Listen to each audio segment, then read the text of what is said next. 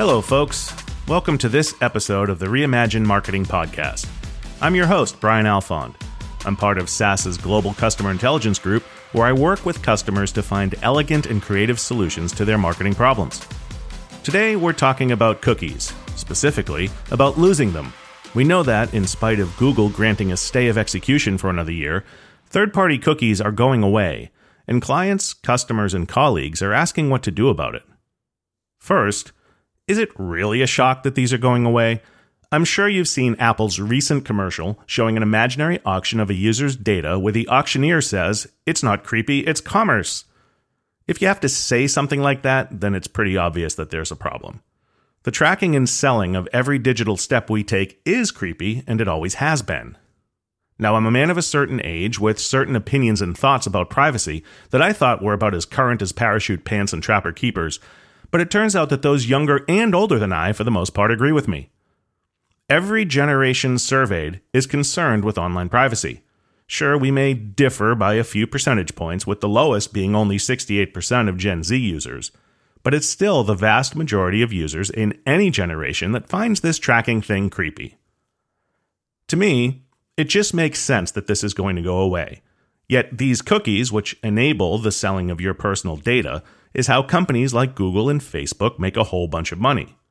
As a result, they and others are putting great effort into coming up with a way to do the exact same thing they've always done, but call it something else.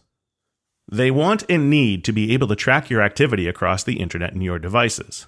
Now, they say they won't track you as an individual, but rather place you in a flock or a cohort or a gaggle or whatever they decide to call it. Either way, you're still being tracked. A group is nothing but a collection of individuals, and even put into cohorts, that individual data has to exist for them to do so. And I get it. I'm not disparaging Facebook or Google, at least not for this, because they're serving a very real need to get customers into the top of the funnel of organizations from megamarts to mom and pops. But if consumers are uncomfortable with internet tracking to the point of calling for legislation, and those same consumers are saying they prefer to do business with companies that quote-unquote know them, maybe companies that spend so much of their marketing budget on the top of the funnel are looking at things a little bit backwards. Maybe companies need to start reimagining their digital marketing and putting more emphasis on an approach that provides for deeper customer understanding, longer customer relationships, a better customer experience, and more profitability.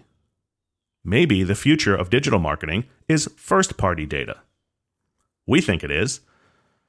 I've always thought of marketing as just an extension of a conversation, and if we think about our conversations, the more meaningful ones are clearly the more memorable and enduring. When you first meet someone you don't know very well, or at all, the only data you have to go on is similar to cohort data. I know we aren't supposed to profile, yet we all do it. Evolution has perfected this in us as a survival mechanism, and we can't shuffle off a few billion years of natural selection and a few millennia's growth of a societal veneer. We make prejudgments about people, the way they look, the way they talk, and what we expect of them based on our past experiences and knowledge of dealing with others who resemble them.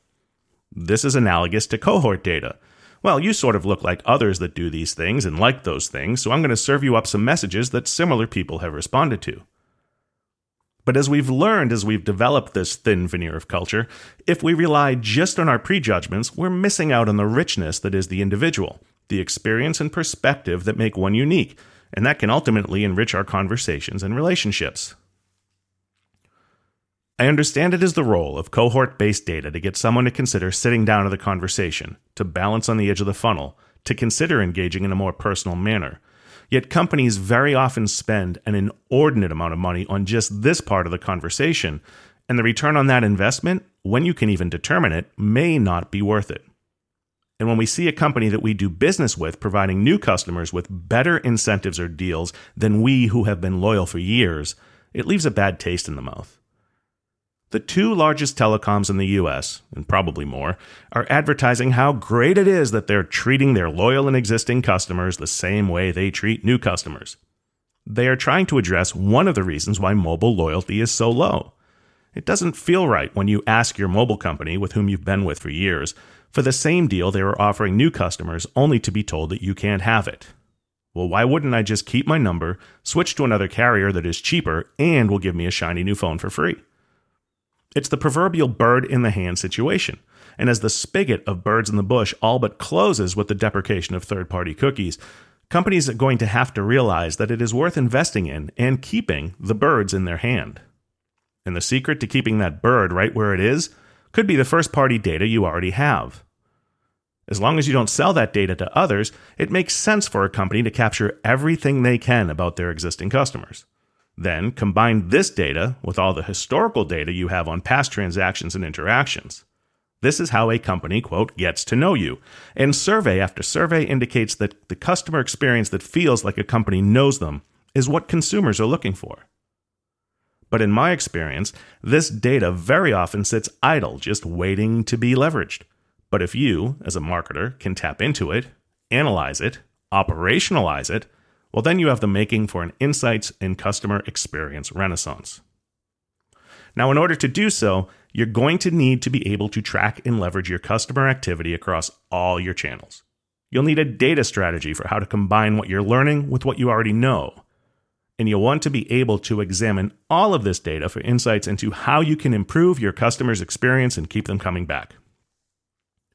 As it happens, I work with some wicked smart people that could help your organization with this, and if you're looking for this kind of thing, I ask you to keep that in mind. Now, clearly there is a need and a place for third-party data in a marketing strategy.